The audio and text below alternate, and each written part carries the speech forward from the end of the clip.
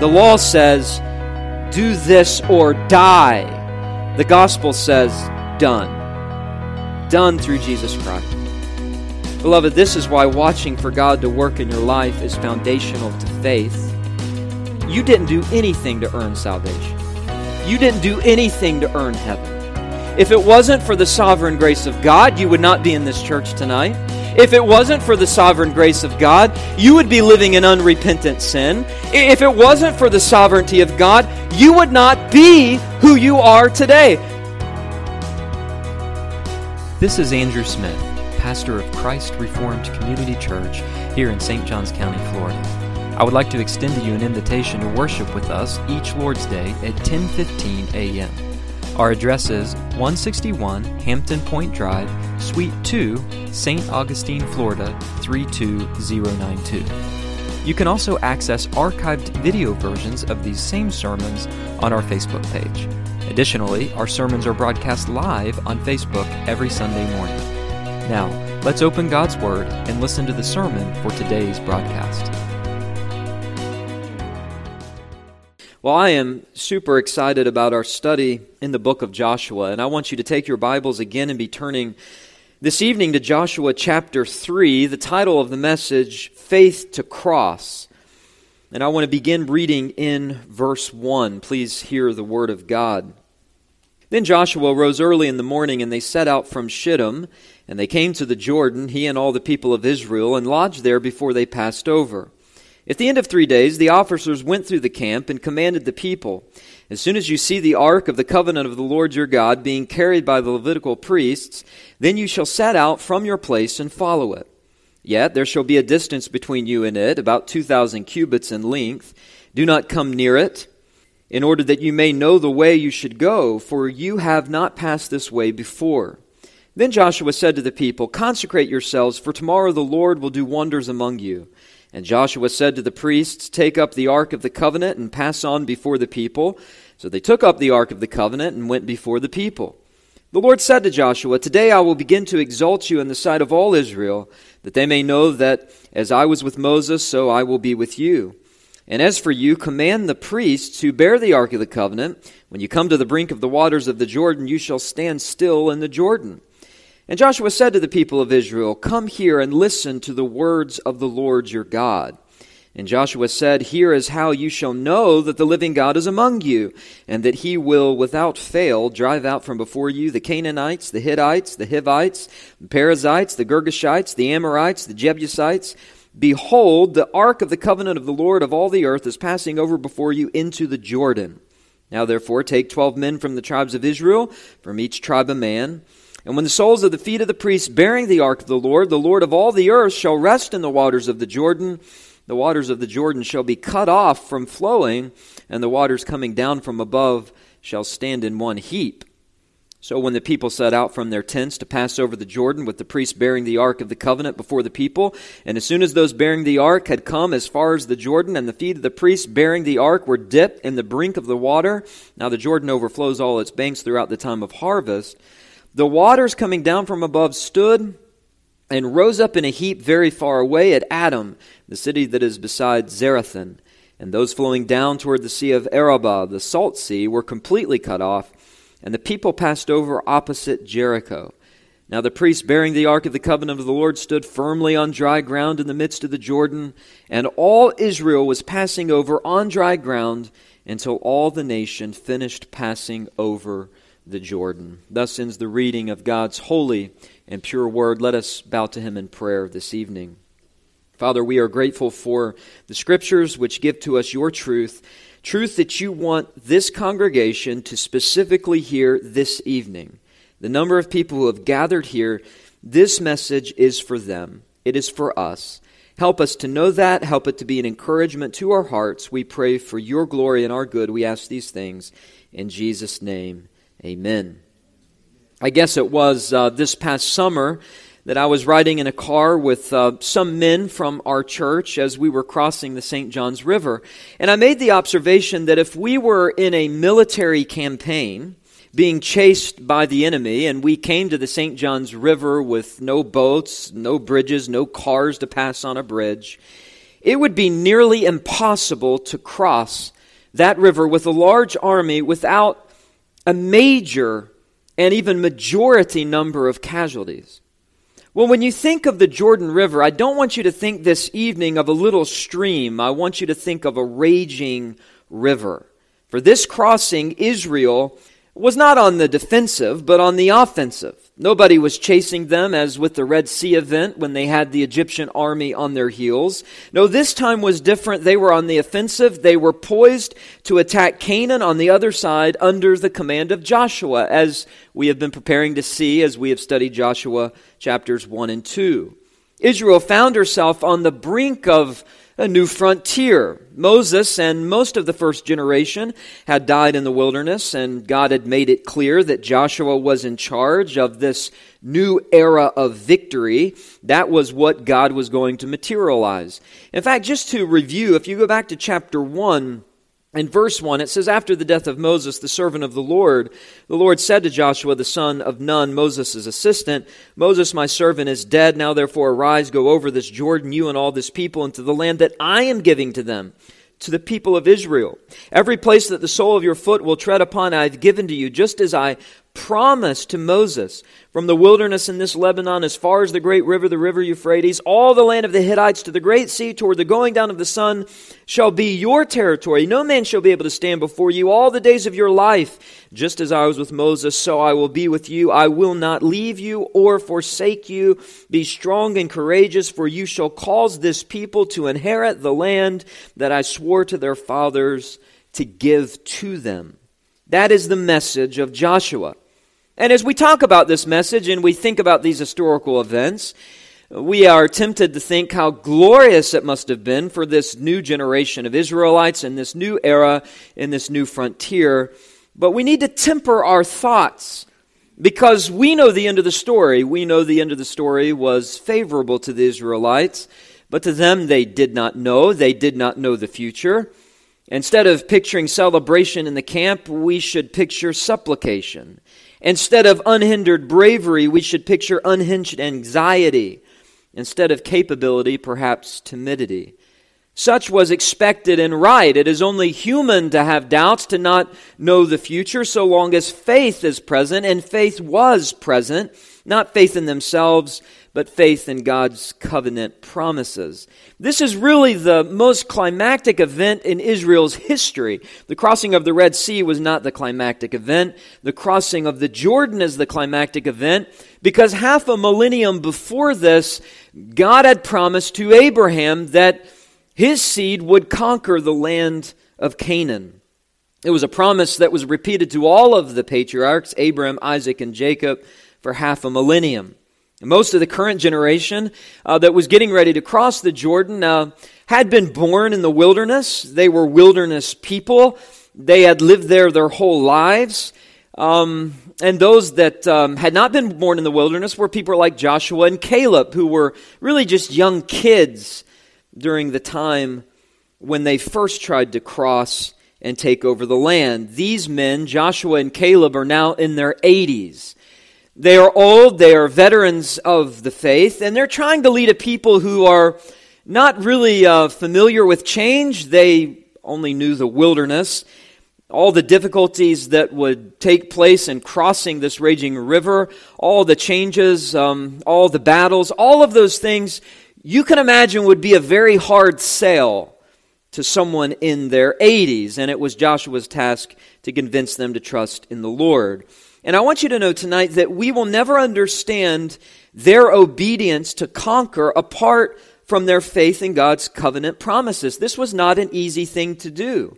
And it's a reminder to us that it's in the difficult times, not in the easy times, that God, even today, fortifies our faith in Him. It's not in the moments of peace and pleasure, like swimming in a pool in the cool of the day. No, it's when we are confronted by a raging river, and God is our only hope of crossing the great and terrible divide. That is what makes the people of God who they are. And maybe you're in such a place even this evening. The question is, where will you turn? Well, you can't turn to the left and you can't turn to the right. You can't try to escape God's sovereign providence of the trials that He ordains in your life. You can't turn left, you can't turn right, but you can turn upward to God in faith. And just as he sovereignly allowed the disciples to go through a storm, not around a storm, so too the history of all of God's people, and this is what the event in Joshua 3 reminds us of, the history of all of God's people is marked by raging rivers and waters, stormy times. But God is always with us. We must have faith. Joshua chapter 3 and chapter 4 reminds us of this. And I should say at the outset that this is not exactly a strict chronology, although it is close to that. For example, in chapter 3, if you look with me at verse 12, now therefore take 12 men from the tribes of Israel, from each tribe a man. That is a statement that is not fully explained until chapter 4. For example, verse 8, the people of Israel did just as Joshua commanded. They took up 12 stones out of the midst of the Jordan, according to the number of the tribes of the people of Israel, just as the Lord had told Joshua. That is what the Lord told Joshua in chapter 3 and verse 12, but there is no explanation. And this is because Joshua is more concerned about writing a theology, not so much a strict history. In his providence, the history of his people was marked by the threat of drowning in deep waters were it not for God's faithfulness to his covenant. And so these memorial stones are set up, we read later in chapter 4 and verse 20, those 12 stones which they took out of the Jordan, Joshua set up at Gilgal. He said to the people, when your children ask their fathers in times to come, what do these stones mean? Then you shall let your children know Israel passed over this Jordan on dry ground. The stones are a memorial for God's people to remember his covenantal faithfulness, and it is God's faithfulness that feeds our faith. It is his faithfulness that feeds our faith, and that is why throughout the history of God's people, there are always these instances of the possibility of God's people drowning, whether it was the 12 disciples in the gospel records, or if it was Israel as they crossed the Red Sea, or Israel crossing the Jordan.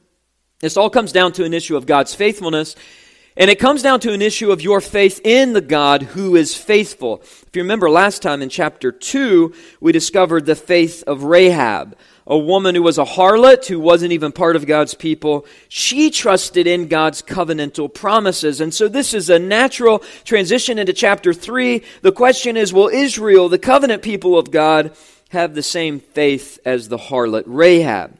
These verses are powerful because chapter 3 teaches us about God's faithfulness to his covenant promises. When we don't know how to pass through the raging waters of this world safely, we are to look up to God in faith. And the passage helps us because faith is defined in 4 ways. First of all, we are told that faith waits. Secondly, that faith walks. Third, that faith watches. And 4, that faith works. Notice, first of all, we learn that faith waits. Faith waits on God. And we see this in verses 1 and 2. We'll begin in verse 1. Then Joshua rose early in the morning, and they set out from Shittim, and they came to the Jordan, he and all the people of Israel, and lodged there before they passed over. This is not a strict chronology. This is really, verse 1, a flashback to earlier, shortly after Moses had died. Perhaps Joshua, after receiving his commission from the Lord to be the new leader, the next day, as verse 1 says, he rose early in the morning, and he ordered the people to break camp. Verse 1 says to set out from Shittim. That would have been about a 10-mile journey, perhaps a day of travel. And at the end of that 10 miles, verse 1 says, they came to the Jordan, he and all the people of Israel, and they lodged there before they passed over. In between verses 1 and 2, they lodged in camp near the banks of the Jordan River. This is when they sent out the spies, and those spies had that glorious life-saving encounter with Rahab, and she had that glorious soul-saving encounter with God through her faith. When the spies returned, the report was good. Do you remember that in chapter 2, verse 24? They said to Joshua, truly the Lord has given all the land into our hands, and also all the inhabitants of the land melt away because of us. There's every indication that the people as a whole, not just the spies, were marked by faith. because of the report and because of what we read now in verse 2 of chapter 3. At the end of those 3 days, the officers went through the camp. And verse 3 tells us they commanded the people to break camp and begin walking toward the Jordan. More about that in a moment. But for now, just realize that verse 2 and verse 1 is really a series of flashbacks. If you go back with me to chapter 1 and verse 11, I'll show this to you. Joshua in verse 10 commanded the officers, verse 11, pass through the midst of the camp, command the people, prepare your provisions, for within 3 days you are to pass over this Jordan to go in and take possession of the land that the Lord your God is giving you to possess. Now we see why the soldiers, the men, the women, the children were so ready to obey. They had believed the good report from the spies. 3 days has transpired since Joshua's commission. They have camped near the Jordan. They now have faith that the previous generation didn't have. They had waited on God, and when God spoke, they moved. And they remembered that unbelief had cost them 40 years in the wilderness. And so Joshua, you don't see Joshua here requesting an extension to wait until the Jordan waters were a little bit lower, till they were subdued. You don't see Joshua calling on a crisis committee to determine what to do next. No, Joshua and the people of God were waiting on God, and God's word was confirmed in the report by the spies. There's no record here of the men collecting together to give counsel to Joshua to try to pass around the Jordan by going north, or by passing south to go around the Jordan. If they would have went to the north, they would have faced a coalition of northern kingdom armies. If they would have went to the south, they would have faced a southern coalition of forces. There was no way around this trial, and they knew that. And they didn't even know at this point how it was that they were going to pass over the Jordan, because God hasn't told them yet, but they knew that God was in charge. You know, it's been well said, the only difference between a live wire and a dead wire is a connection. Well, Israel had a spiritual, supernatural connection with God. He was their leader, and they had faith to wait, but once God spoke, they moved. And I don't know where you are at in your life, and I don't know what sorts of prayers you are praying to God, but you are to wait on God. That is part of a walk of faith, waiting on God, waiting for Him to speak, waiting on Him to confirm His will for your life. And you can only find His will for your life in the Word of God. That report that came back from the spies was nothing short of a word from God. They were waiting for that, because faith waits on God. But there's a second thing that marks faith. Faith not only waits on God, but number two, faith walks with God. And we see this in verses 3 through 8. Notice first verses 3 and 4. We read that the officers commanded the people, as soon as you see the ark of the covenant of the Lord your God being carried by the Levitical priests, then you shall set out from your place and follow it. Now note verse 4. The command is, yet there shall be a distance between you and it, about 2,000 cubits in length. Do not come near it, in order that you may know the way you shall go, for you have not passed this way before. A faith that is strong not only waits on God, but also walks with God, and more specifically, walks behind God. Did you notice that? It is the Ark of the Covenant, which is the major point of emphasis in these verses. As a matter of fact, the Ark of the Covenant is mentioned 9 times in chapter 3, 7 times in chapter 4, and 4 other times indirectly by the use of pronouns. It's all about the Ark of the Covenant. And verse 3 says that it would be carried by the Levitical priests. We can understand why. They were in charge of the priestly ceremonies, and the people shall set out and follow behind it. In other words, God would go before the people, marching in front of them. And though the miracle of the parting waters has not yet been explained, with the people going before, or with God going before the people and them following after, they could sense something was going to happen, because they understood, as every Israelite understood, that the ark was a sign of God's presence. It was a sign of Yahweh's intervention. They sensed that God was going to lead them safely through the waters. And although they didn't know how He was going to do that, they knew that He was the actor, they were the spectators, and their responsibility was simply to follow His lead. Their responsibility was to follow from behind, and that's what they did. So when they broke camp, when they got their provisions ready, as chapter 1 says, when they packed up their tents, when they began to take their steps 2,000 cubits away from the ark of the Lord, every single step, every single action was a walk and a step of faith. By the way, verse 4 says they were to follow behind 2,000 cubits. Now, I'm not good at math. The way that I learned math was by watching American football. 2,000 cubits is about 1,000 yards. So if you can imagine 10 football fields in length, this means that the people were walking pretty far behind the ark, which means they were camped pretty far from the Jordan. They didn't want the citizens of Jericho to see them there. They were not to come near the ark, the passage says. The officers commanded them, for you have not passed this way before, verse 2. They were not to come near that ark. You remember what happened to Uzzah, and I think it was 2 Samuel chapter 6. They were carrying the ark to Jerusalem, and the oxen stumbled, and Uzzah tried to steady the ark in direct violation of God's word, and God struck him dead.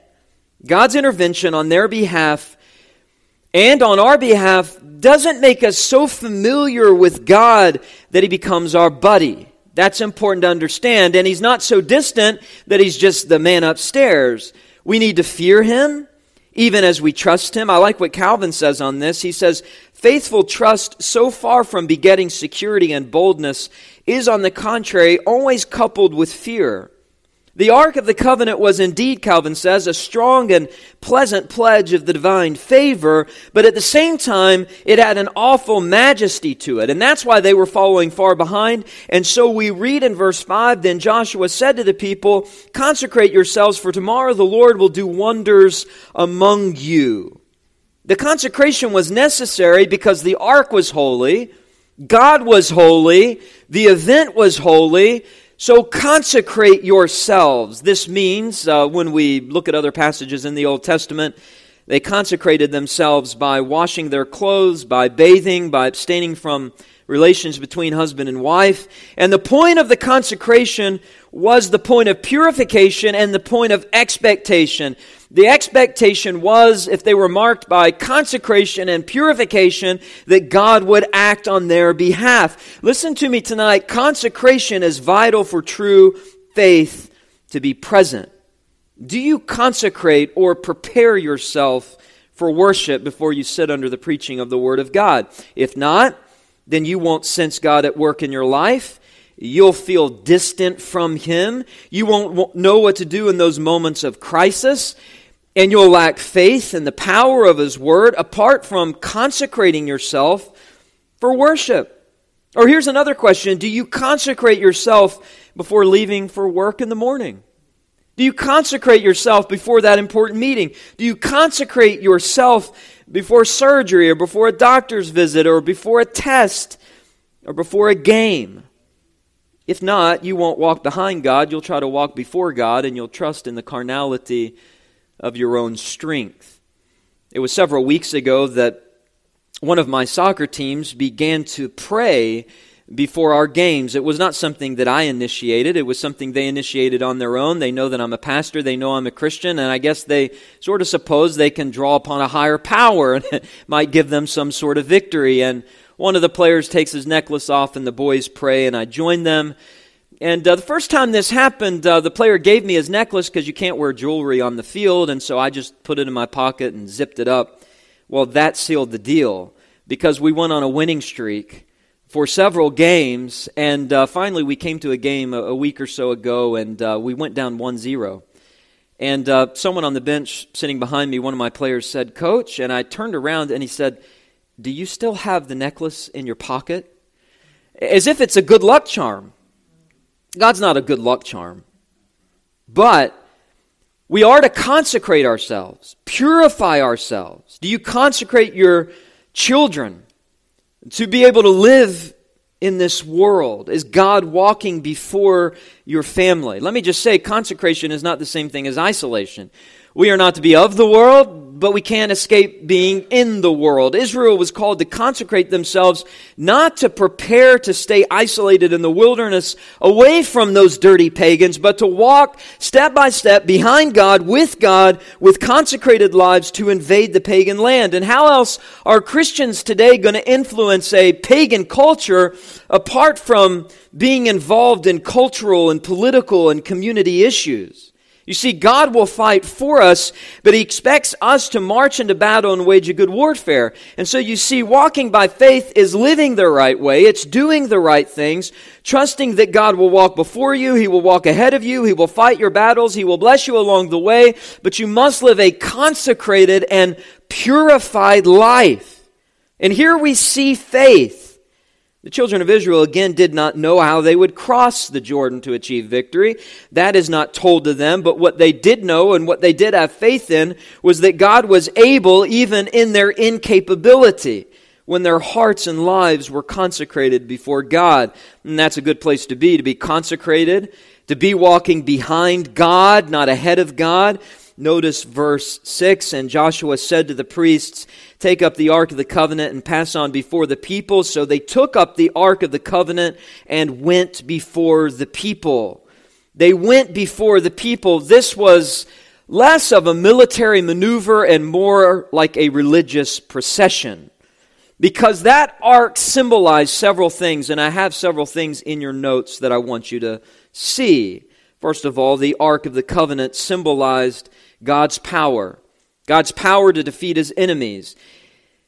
One commentator I read in preparation for this message said that the crossing of the Jordan was less of a military maneuver, as I said, and more of a religious procession. And that is important to understand. The Ark of the Covenant symbolized God's power to defeat His enemies. In Exodus 25, we read that it was a portable shrine that was to be constructed, a rectangular-shaped box 3 feet 9 inches long and about 2 feet 3 inches wide and high. It was made of acacia wood, but it was overlaid with gold. The acacia wood was resistant to decay. Overlaid with gold, and the lid on top had attached to it cherubim. These were angel-like creatures that were facing each other, with their wings stretched outward and upward. And in between the wings, it was believed, because God's Word said, that God's power resided. For example, Numbers says, this is the words of Moses. Moses said, rise up, O Lord, may your enemies be scattered, may your foes flee before you. Whenever it, that is the ark, came to rest, he said, return, O Lord, to the countless thousands of Israel. The Ark of the Covenant represented the power of God. And today, God's sovereign power is still present. His presence isn't over the ark, but His presence as the enthroned and resurrected Lord Jesus Christ is over all of the earth. And the presence of Christ goes with us, the power of Christ. And so this ark symbolized God's power to defeat His enemies. And I also just said that the ark symbolized God's presence to comfort His people. His presence was with them before, but they didn't have enough faith to follow. That was earlier in Joshua's life, and then when they tried to lead God, it wasn't a good result. Because the only proper way to advance anywhere, and for any reason at any time, is by following God's lead, His guiding presence. That is what we need. I've promised you my presence with you everywhere you go. I will never, never leave you as you travel here below. That is the promise of God's Word. The ark symbolized not only God's power to defeat His enemies, God's presence to comfort His people, but third, God's persistence to lead His people.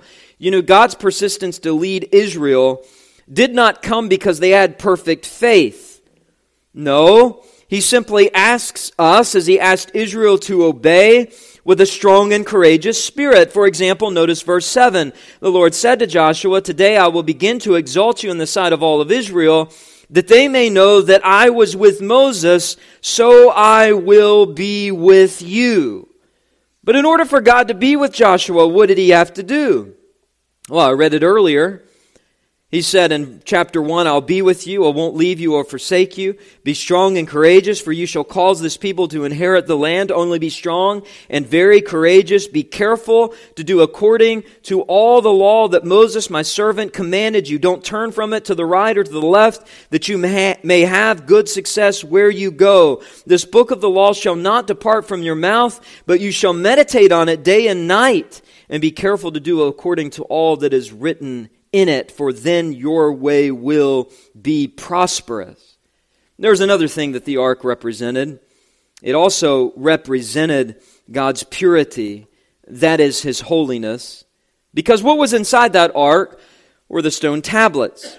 These stone tablets had inscribed on them the law of God, which was not some arbitrary, capricious list of demands, but it flowed from God's holy, pure character. It's a good reminder to us that when God leads, wherever He leads, it's always to a right place. He leads with the utmost purity. His presence in the law of God says, you can trust my word and my law to lead you.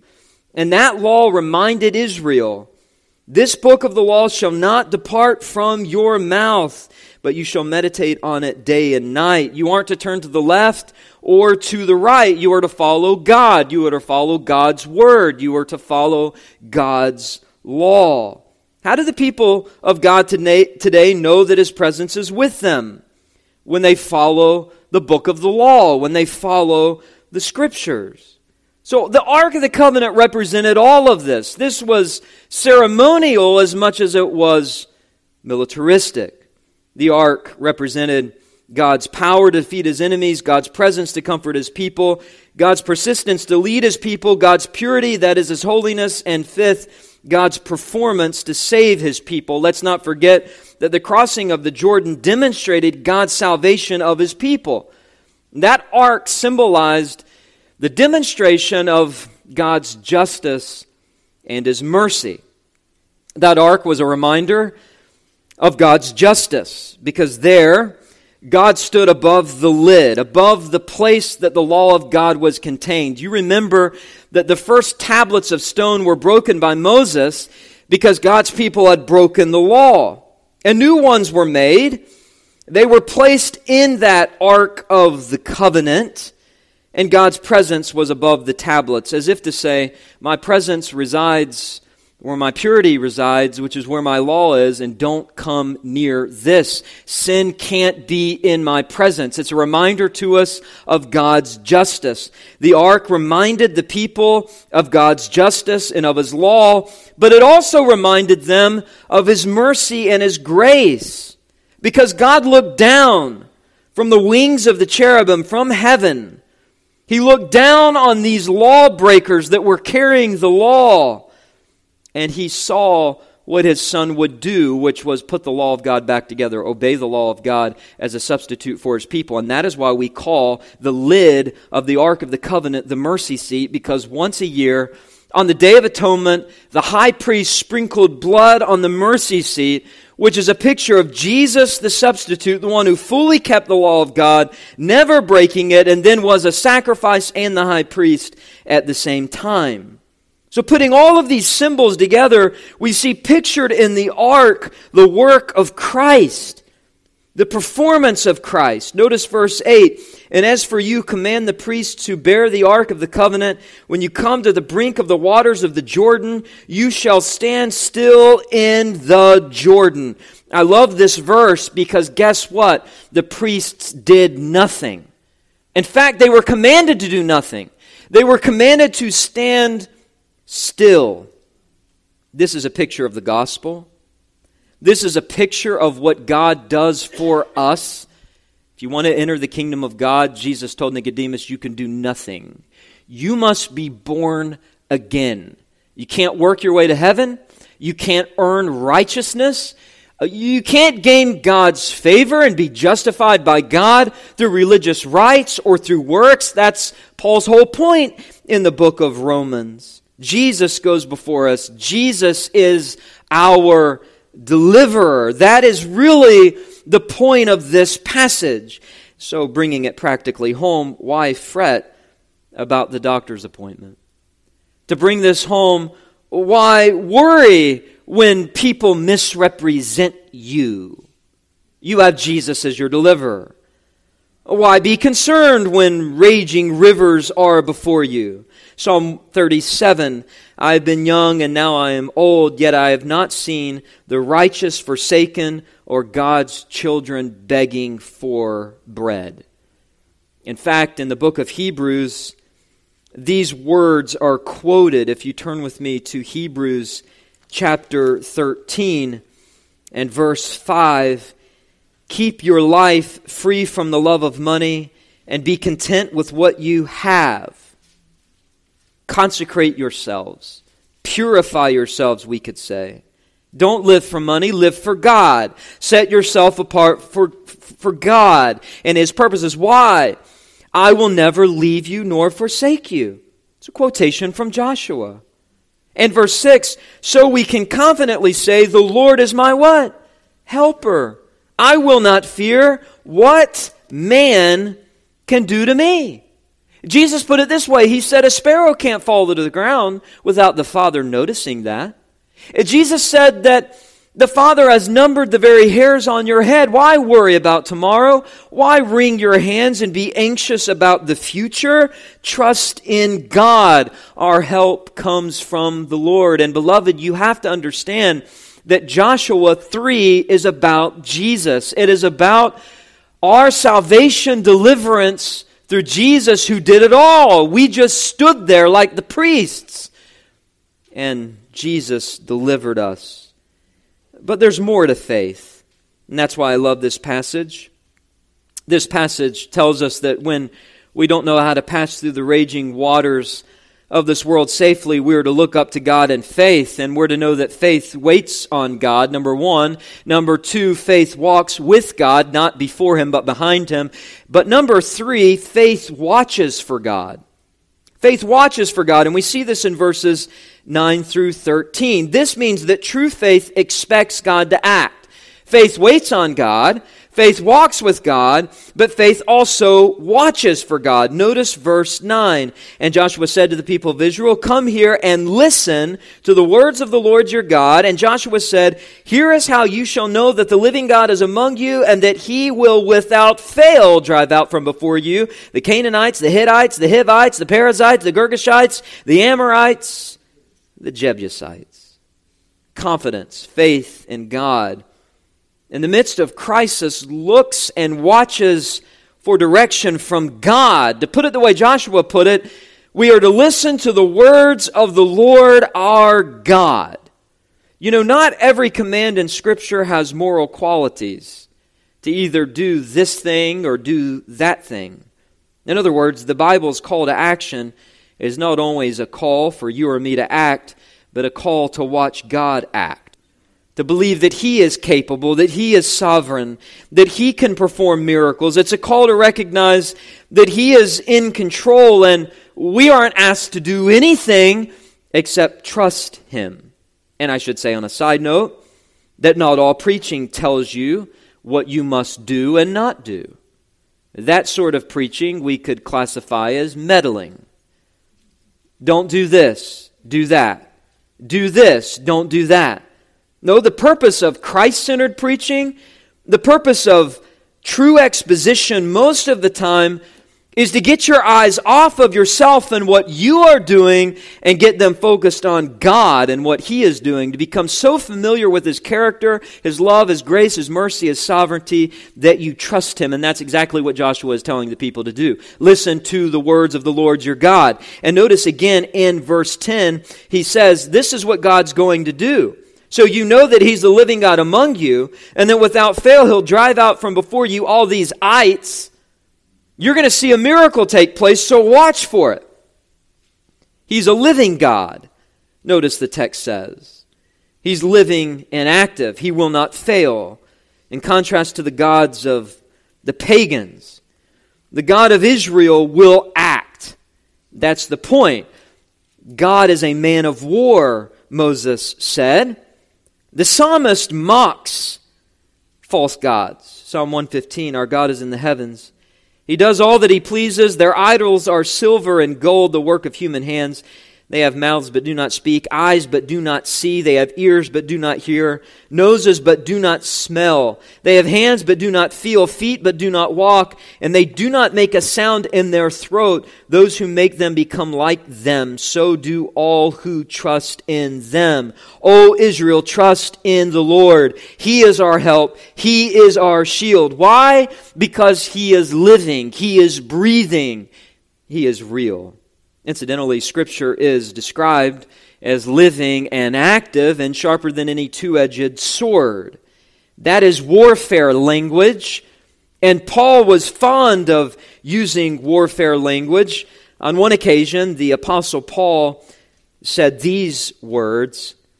He said that we are to destroy strongholds and everything raised up against God. We are to destroy strongholds and everything raised up against God. How do we destroy the ideologies and false theologies of the world? We destroy it with the words of Scripture, because the words of Scripture are powerful, sharper than any two-edged sword. For though we walk in the flesh, we are not waging war according to the flesh, for the weapons of our warfare are not of the flesh, but have divine power to destroy strongholds. We destroy arguments and every lofty opinion raised against the knowledge of God, and take every thought captive to obey Christ. This is what Joshua is saying. Listen to my sermon. Listen to the words of the Lord. Now, there are some today that criticize long sermons. There are some today who criticize worship services that place Scripture as the central feature. That is a sinister way to elevate the flesh and to elevate rituals and to elevate what man does. It is a discipline to sit and listen and wait and hear the words of God. And that is the God-ordained means for us to see how God is working in our lives, the more familiar we are with the Bible. And in this sermon that Joshua gives, he's giving instructions to the people to tell them not to do something great for God, but to recognize the great and sovereign feat that God is getting ready to do. The best thing you can do to water your faith so that it grows is to sit under the water of the preached word. And what does Joshua want the people to watch God do? Notice beginning in verse number 11. Behold, the ark of the covenant of the Lord of all the earth is passing over before you into the Jordan. Now therefore take 12 men from the tribes of Israel, from each tribe a man.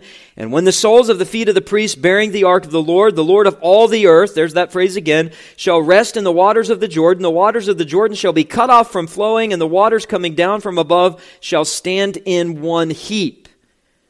Verse 12 there is a reference to the memorial stones, a man from each tribe. There would be 12 stones representing the 12 tribes. We'll see more about that next time. But for now, verse 13 is really the focus, because what Joshua is saying is that if God can somehow tame this raging river, getting those waters to stand in one heap, as verse 13 says, He's really predicting what the God of Israel will do, and He wants Israel to watch closely.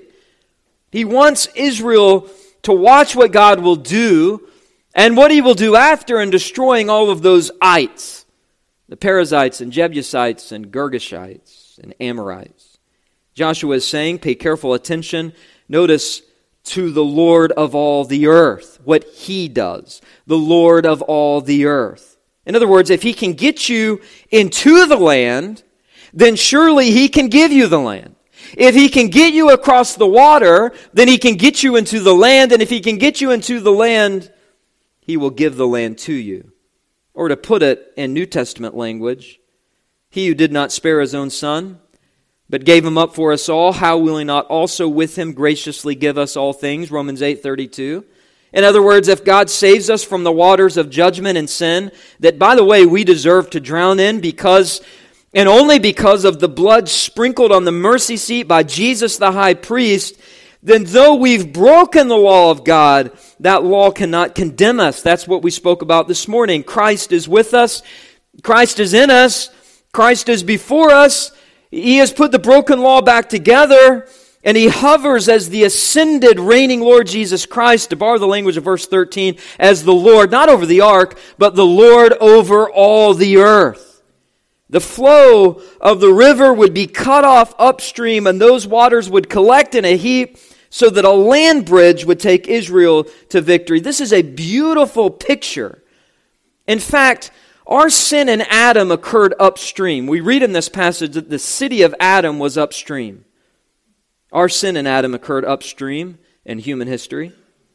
But it was Jesus, Romans 5, the second Adam, who took upon Himself the heap of God's judging waters, and through His baptism unto death, provided a way of fellowship so that we could come into the safe presence of a holy God.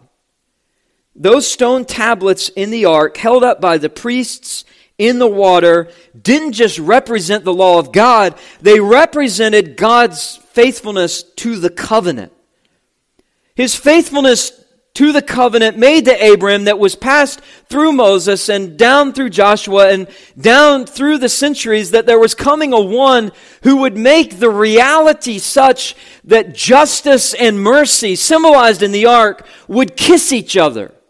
That though we are sinners, though we deserve to drown in the waters of God's judgment and suffocate in eternal wrath, we have been delivered. The waters have been cleared. Jesus was drowned unto death for us, and His sprinkled blood delivers us from our sins and transgressions. The law says, do this or die. The gospel says, done. Done through Jesus Christ. Beloved, this is why watching for God to work in your life is foundational to faith. You didn't do anything to earn salvation. You didn't do anything to earn heaven. If it wasn't for the sovereign grace of God, you would not be in this church tonight. If it wasn't for the sovereign grace of God, you would be living in unrepentant sin. If it wasn't for the sovereignty of God, you would not be who you are today. So why not continue to watch God work sovereignly in your life to deliver you from trials, to deliver you from sin, to deliver you from slander, to preserve your life, to preserve your reputation, to help you pay your bills, to help you raise godly children, to help you be prosperous and successful, just as God blessed Joshua and the nation of Israel. This passage is all about faith. When we don't know how to pass through the raging waters of this world safely, where are we to look? We are to look up to God in faith. And what is faith? Faith waits on God. What is faith? Faith walks with God. What is faith? Faith watches for God, because He is still living and active. But faith not only waits on God, faith not only walks with God, faith not only watches for God, but number 4, faith works by God. And we see this in verses 14 through 17. We know that faith alone saves, but the faith that saves never comes alone. And we see that in verses 14 through 17 because the children of Israel obey and prove their faith. Notice, for example, verse 14. It says, so when the people set out from their tents to pass over the Jordan, with the priests bearing the ark of the covenant before the people, verse 15, and as soon as those bearing the ark had come as far as the Jordan, and the feet of the priests bearing the ark were dipped in the brink of the water, now the Jordan overflows all its banks throughout the time of harvest, the waters coming down from above stood and rose up in a heap very far away. I'll stop right there. I just want to point out the fact that verse 14 is pointing out the fact that they actually began to pass through those waters. The priests obeyed the orders. They obeyed. Their faith worked itself out in obedience. This is Philippians 2, verses 12 and 13. It is faith that is at work in us to will and to work for God's good pleasure. That's what they are doing. And as I read in verse 15, this is revealing to us that this was even a more impossible feat than maybe we realized at the beginning of the sermon, because verse 15 indicates the fact that the river was at the flood stage. That in order for the raging water to be stopped, the only intervention had to be an intervention from God. This was a God thing. And verse 16 mentions, as I said earlier, the city of Adam, which was located above or upstream, about 20 miles upstream. And verse 16 mentions the Sea of Arabah, which is also called here the Dead Sea, which is, or also called the Salt Sea, which is the Dead Sea. And it says here that God had to completely cut off the waters upstream and collect them in a heap very far away, while the waters downstream emptied into the Dead Sea. Now, it's hard to really grasp, I think, the significance of this, and I'm going to try to explain this to you. I'm not a science person and don't understand science, but I know how to read, and I think I understand what I'm going to tell you tonight. Within the Jordan Valley, between the Sea of Galilee and the Dead Sea, there were varying depths. Anywhere from 3 to 14 miles deep was this valley. And within this valley, the river's floodplain was anywhere from 200 yards to a mile wide. So when the valley was flooded, the width of the river was nearly a mile wide. That is not all, because the floodplain was marked by tons of brush and growth. This wasn't just a river, this was a jungle that they would have to cross. The water itself, during the time of the year in which it was flooded, was anywhere from 3 feet to 12 feet deep. And even further still, the current was strong because there was a drop in elevation beginning at the Sea of Galilee of an average of 9 feet per mile of droppage. Gravity takes no prisoners. This was a raging river. Let me put it to you in layman's terms. This was suicide. Nobody would try to cross this river, and that reveals to us why God didn't allow them to cross until it was clear that it was impossible to cross on their own. How are you going to cross an army? Men, women, children, elderly, baggage, animals? Impossible. That's the point of the story. Verse 17. Now the priests bearing the ark of the covenant of the Lord stood firmly on dry ground in the midst of the Jordan, and all Israel was passing over on dry ground until all the nation finished passing over the Jordan. Wow. They actually had faith, evidenced by their obedience, and God performed a miracle. They all crossed on dry ground. And so the question is, what kept them from being washed away from the waters raging? The answer is they continued to trust God. The question, what prevents us from being washed away or tossed about as we obediently walk through stormy waters and trials? The answer is our faith. It hasn't changed for us. Turn with me to the book of James and chapter 1, the famous passage on trials. Verse 2, "Count it all joy, my brothers, when you meet trials of various kinds. For you know that the testing of your faith produces steadfastness, and let steadfastness have its full effect." Don't try to escape the trial. Why?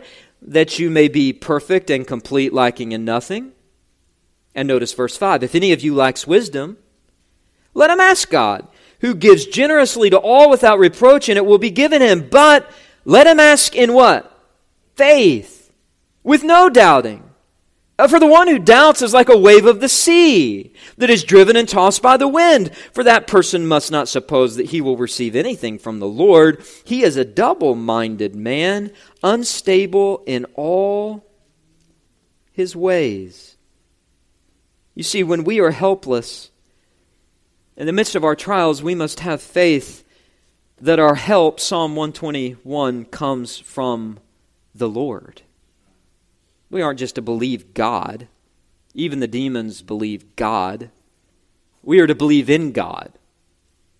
We are to have a personal, trusting, walking, step-by-step faith in God. And by the way, faith is not a blind leap into the dark.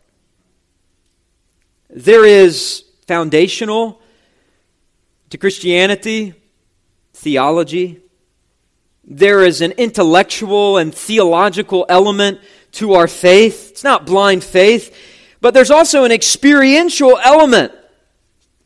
And this is how it works. True faith works and obeys in a mysterious way we can't fully understand. God's grace turns the lever of faith to stop and cut off the floodwaters so that His true children are not swept away but are strengthened in their faith in the midst of mighty sea billows and God-ordained strength. Now, I'm telling you that because James 1 says that in theology form, but I also tell you that because I know that by experience. I watch my own life and the lives of those who follow the Lord Jesus Christ, and I am very close to the trials that other people face, the pain that they go through, the heartache of an unbelieving child, the pain of a dim diagnosis, the pain of a death of a loved one. And how is it that some professing Christians drown in those trials and others make it out safely? Well, it's because true faith perseveres, true faith works, true faith obeys, true faith trusts God. That's James 1. The more trials you go through, the more your faith is strengthened. Why? Because you've been through so many trials. You are fortified. You have perseverance. You pick your feet up and you walk step by step in faith. That's what true believers do. That's what the children of Israel did. So I ask you tonight, how deep is your faith? Does it plumb the depths of your river of despair so that you are stable in your faith, or are you tossed about? Do you waver? Well, if you waver, and all of us do from time to time, let me just tell you this. We have this as a sure and steadfast anchor of the soul, a hope that enters into the inner place behind the curtain, where Jesus has gone as a forerunner on our behalf, having become a high priest forever after the order of Melchizedek. Hebrews chapter 6, Jesus is our anchor. That's why Israel wasn't swept away, and that's why we aren't swept away in our trials. Now let me just say this. How can you know that your faith is real? Give me 2 or 3 more minutes. Going over these points again, number 1, faith waits on God. So do you fret? Are you patient for direction from God? Or do you commit a false start? Listen, God is the quarterback. He's in charge. You aren't to step ahead of Him when it comes to important decisions. You aren't to move ahead until you hear His voice through His Word. You are to live with wisdom, and as James says, if you lack wisdom, you are to ask God for that wisdom, but you are to wait on God. True believers wait on God. They don't make rash decisions as a pattern. And you show me someone who has broken relationships and a litany of bad decisions, and I'll show you someone that might think they are a Christian, but they're an example of someone who doesn't have true faith because they never wait on God. They want to tell God what to do. Faith waits on God. Is your faith real? Number 2, faith walks with God. What does that mean? It means that you don't walk ahead of God. You walk behind His Word. You let His Word lead you. You also let His covenant promises lead you. God said He'll never leave you nor forsake you. You also let His law lead you. God has given us His standards written down. It's plain and simple. So how do you know you have true faith? Do you obey God's Word? Do you obey His law? Do you delight in the law of God? The psalmist did. Do you have faith? Faith waits on God. Faith walks with God. Number 3, faith watches for God. Listen, don't think you're alone.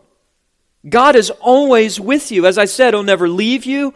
He'll never forsake you. It matters not what man does to you. It matters not what trials come your way. Watch for God. Trust in God. Look to God. He'll give you the strength. He is the anchor for your soul. Do you have faith? Faith waits on God. Faith walks with God. faith watches for God, and fourth, faith works by God. In an amazing way, God empowers His children to prove that their faith is real when they walk in obedience, even in the midst of hard times. Isn't that a blessing from God? What a gift.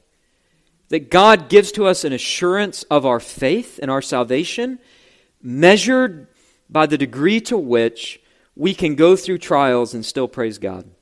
Not that we have perfect faith, not that there aren't tears, not that there aren't moments of anger and despair, but we always come through the trial. And when we come through the trial, we look back at the trial and we say, thank you, Lord, for that, because that humbled me. Thank you, Lord, for that, because that made me more like Christ. Thank you, Lord, for that, because now I'm truly looking to you as my all in all. There is no hope in this world apart from you, and I needed to know that. So thank you for the troubling waters. You see, the Old Testament is immensely practical. It is immensely Christ-centered, and the message is the same. Whether it's the Old Testament or the New Testament, God always sounds like a broken record. You will never have anything if you don't have Christ. But if you have Christ, you've been delivered, and you've been promised to be an heir of the world, not just the land of Canaan. You have been promised eternal blessings through Jesus Christ, who gave up His life for us. I don't know about you, but that fortifies me in the midst of a trial. That helps me when I'm feeling sorry for myself to say, quit looking down and look up to God. Trust in Him. Hold forth the banner of Christ and march forward behind Him, trusting in Him. He's not a buddy, but He's not just the man upstairs. He's our Father. We're His children, and Christ is a brother to us. We can go to Him. Let us, with confidence, approach the throne of grace that we might find mercy to help us in time of need. This is the message of Joshua 3. May God seal it to our hearts. I hope this sermon from God's Word has ministered to your soul. For more information about our church, you can visit our website, www.christreformedcc.com. Also, for access to more sermons, articles, and a podcast I host entitled Today in Church, His Story, you can visit www.pastorandrewsmith.com.